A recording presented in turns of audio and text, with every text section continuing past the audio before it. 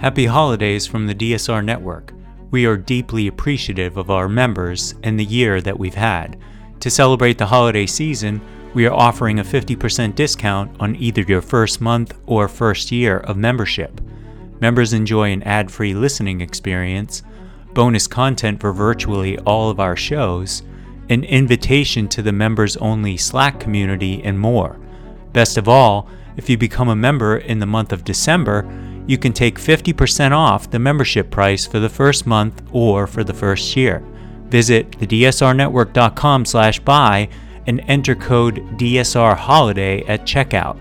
That's thedsrnetwork.com/buy and code DSRHoliday. Thank you very much for your support.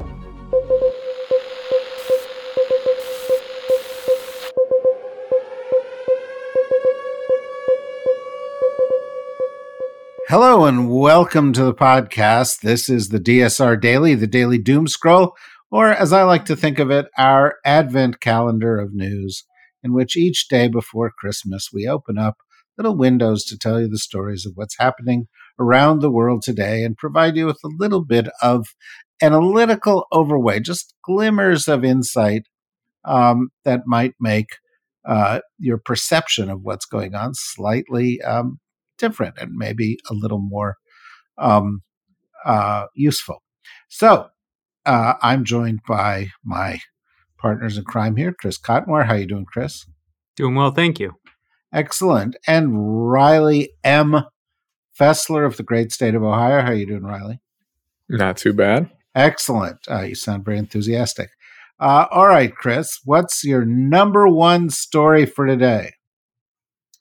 Yemen's Houthi rebels are attacking commercial ships in the Red Sea and will continue to do so, it appears, until Israel stops bombarding Gaza. Not sure of the effectiveness, but the Houthi rebels are aligned with Iran. It's concerning enough that Secretary of Defense Lloyd Austin has declared the U.S.'s intent to protect shipping in the region, which is already causing delays. Companies who are shipping through the region have rerouted ships, causing additional delays. But yeah, yet another outcome of Israel's and Palestinians' war in Gaza in the region. Well, yeah, and clearly a lot going on there, which clearly has my dog incensed in the background, but I will try to soldier through it in any event. The United States is working with a number of other countries. 40 of them signed on to a statement yesterday expressing concern about the threats that exist from the Houthis.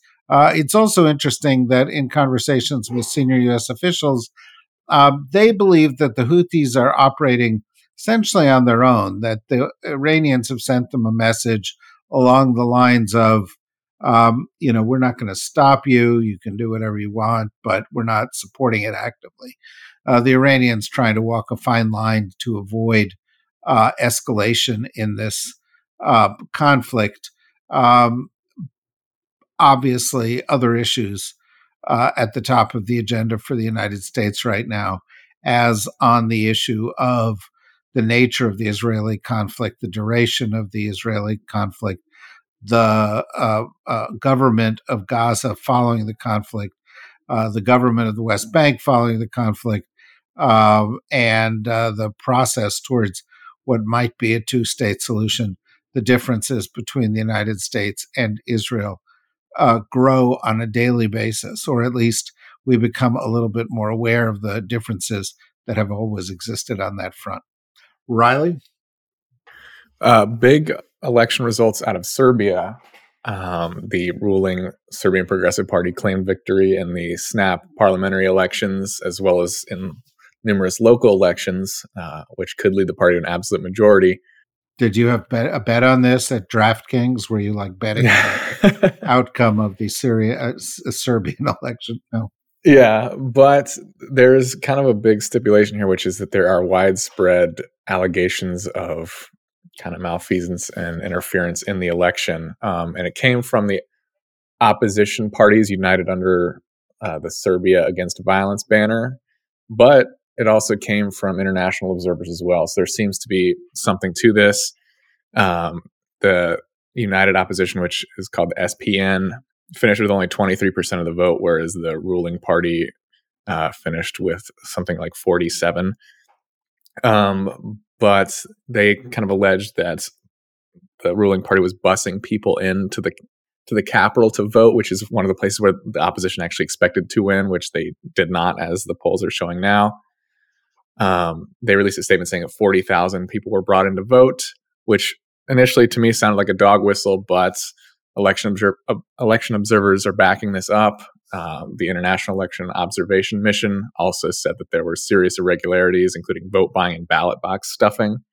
Local observers reported those being bussed in from Bosnia and Herzegovina to vote in Belgrade, and then the CRTA observer mission detailed attempts of ballot rigging. So there seems to be quite a widespread issue with this election. It remains to be seen kind of what the result of this will be, but pretty serious allegations. Yes, but as of now, the ruling party of President Alexander Vucic has claimed victory. They should control the majority, more than half of the 250 seats in the National Assembly. Vucic has got a bit of a soft spot for Vladimir Putin, is not one of the most pro-European leaders in Europe, and is one of those that we sort of watch warily to see how close they drift to being like Viktor Orban in Hungary. Chris? China experienced its worst earthquake in 13 years as measured by deaths in the Gansu province, which registered a 6.2 magnitude earthquake, killing at least 126 people, over 700 injured. Exacerbating the situation is the fact that it's extremely cold at this point in the region. I also find it pretty interesting that news outlets had this pretty far down their list, kind of highlighting the fact that there's so much bad news around the world, and we're dealing with so many things. That an earthquake that injures close to 1,000 and kills over 125 people is just a kind of ho-hum story these days, with all the other things that we're dealing with. But a pretty bad situation in the Gansu province. Horrible. And, I would say the Chinese right now have increasing focus on their domestic considerations. We talked about this before. There are a number of significant economic issues that they face, and that, of course, is made more complicated when natural disasters like this strike. Uh, in addition, the deal kind of with the Chinese people is that they will be tolerant of a authoritarian government in Beijing, provided that the quality of their lives improve. One way that they measure this is economic growth, and that has really been the saving grace for the Chinese Communist Party for over 40 years now. But how they respond to challenges like this is also an important metric. You'll recall that the Chinese response to COVID was not very successful, particularly at the outset, and caused a very serious political problem for President Xi Jinping. So each time something like this happens, we watch it and we say, how effective is the government in providing the services that people expect? And we will watch that similarly here, Riley. Well, speaking of Viktor Orban and Hungary, they are lifting their block of Bulgarian entry into the Schengen zone in the EU. And a little bit of background on this, they had announced their intention to block their entry over a transit fee on Russian gas that the Bulgarian government introduced in October of this year, which immediately drew criticism from Hungary, whose foreign minister called it a hostile action. And they had threatened to veto their entry into Schengen if the tax remained in place. So over the weekend, the Bulgarian parliament formally confirmed that it will scrap that extra tax. And Hungary's foreign minister confirmed in turn that they will drop their objection once the law is published, which is expected to be on Friday. And they're also going to ask the European Commission to halt the infringement procedure that Hungary had initiated. So again, I mean, the fact that this is over a Russian gas tax, I think, is pretty telling from Hungary's side, and the fact that they're still kind of playing this spoiler in the EU and other international organizations as a boon to Russia is problematic, to say the least. Yep. And kids, it just goes to show that, you were raised to believe that the people who, are on the side of right and do things in the right way ultimately win. And while that may be true, they in the short run, sometimes they don't. And in this particular case, Hungary is regularly using its leverage within the EU, which operates on a consensus basis, to do the bidding of Vladimir Putin. Not cool. Viktor Orban's a bad guy, and he's got a lot more power than he should have. And it does cause some people to wonder why the Hungarian membership in the EU is not questioned or perhaps up for debate. Chris? I know this will come as a surprise to both of you, but I have a tech story this morning, which is Google has reached a $700 million settlement with all 50 states who are alleging anti-competitive practices and overcharging in the Google Play Store. This isn't significant in and of itself, but this comes on the heels of a judge who essentially agreed with Epic Games over Google's anti-competitive practices, as well as the upcoming EU law that will require app stores like Apple to allow for side loading of apps. So in theory, you would be able to purchase an app from somewhere other than these app stores and be able to load them on your phones, much like you can do with your computer. My quick and dirty analysis, and I'm going to dig into this further over the coming weeks. There definitely needed to be changes to the way the companies that operate these app stores are behaving in terms of how they pay developers. But with that said, a lot of developers have become fairly wealthy by their ability to be able to distribute to millions and billions of users across these platforms. I also think over the long run, it's going to hurt consumers because the reason Apple and Google and others have these policies in place are to protect users from downloading apps that could potentially include malware. And malware on your phone is not a good place to be. So it's definitely something I'm paying attention to. I don't have the answer, but maybe future episode as we learn more about what's going to happen and how these companies are going to behave, I can provide my own solution for moving forward. Well, I'm sure everybody in the tech community will be leaning forward and listening in on that. Personally, I will be as well because I don't understand it, and not sure how to feel about this issue. And that's unusual for me because I got opinions on almost anything, as listeners to this podcast and all our other podcasts know. But on this one, I don't know. So do your digging, Chris, and come back and let us know how we should feel, and how we should think. Let's just make the goal of this podcast mind Don't control. think for yourself. Don't think for yourself. Especially if you're going to vote for Trump. If thinking for yourself gives you a headache, subscribe to the DSR Daily. Will help you think and allow you to use your brain for other purposes.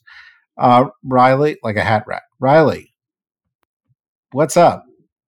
Interesting news story from, of all places, the Catholic Church. Pope Francis has approved blessings of same-sex couples, but there are some pretty serious caveats that I didn't realize when just reading the headlines. So to dig into this, he's formally approved the blessing of same-sex couples by Catholic priests, but not if the ceremony resembles marriage in any way. So there's still kind of, it seems to me to be an effort to kind of be more inclusive, but also not rock the boat too much. So it's kind of drawn criticism from all sides, where conservative Catholics are, of course, unsurprisingly, really against this, but also even advocates worry that this still classifies same-sex couples as kind of second class or lesser than heterosexual couples, which, I mean, I think it clearly does, if they're still not given the same kind of abilities in the church. But it's just kind of an interesting move. There's concerns by other conservative critics that this will kind of lead to more breaks in the church. I'm not sure if that'll happen, but that remains to be seen. And yeah, I mean, it's just, I'm not really sure how to feel about this one either. So I'm kind of curious your thoughts on this, David. Progress is progress. It's better than a sharp stick in the eye. It's certainly better that there's more openness to people who may choose to be in a same-sex couple. People love who they love, and I think the message from the Pope was, we should not turn away those people from the church. Clearly, the caveat about the sacrament of marriage being only for a man and a woman is, placates the conservative voices within the church.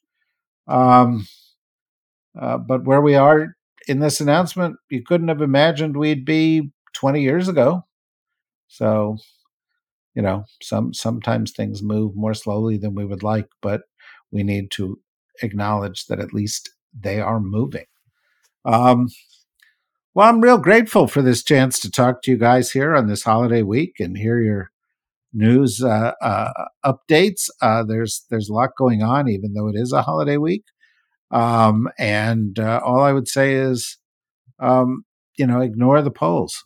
Okay, political polls that are taking place a year before the election, that have sample sizes of 1,000 people, that are conducted entirely by telephone, are pretty meaningless.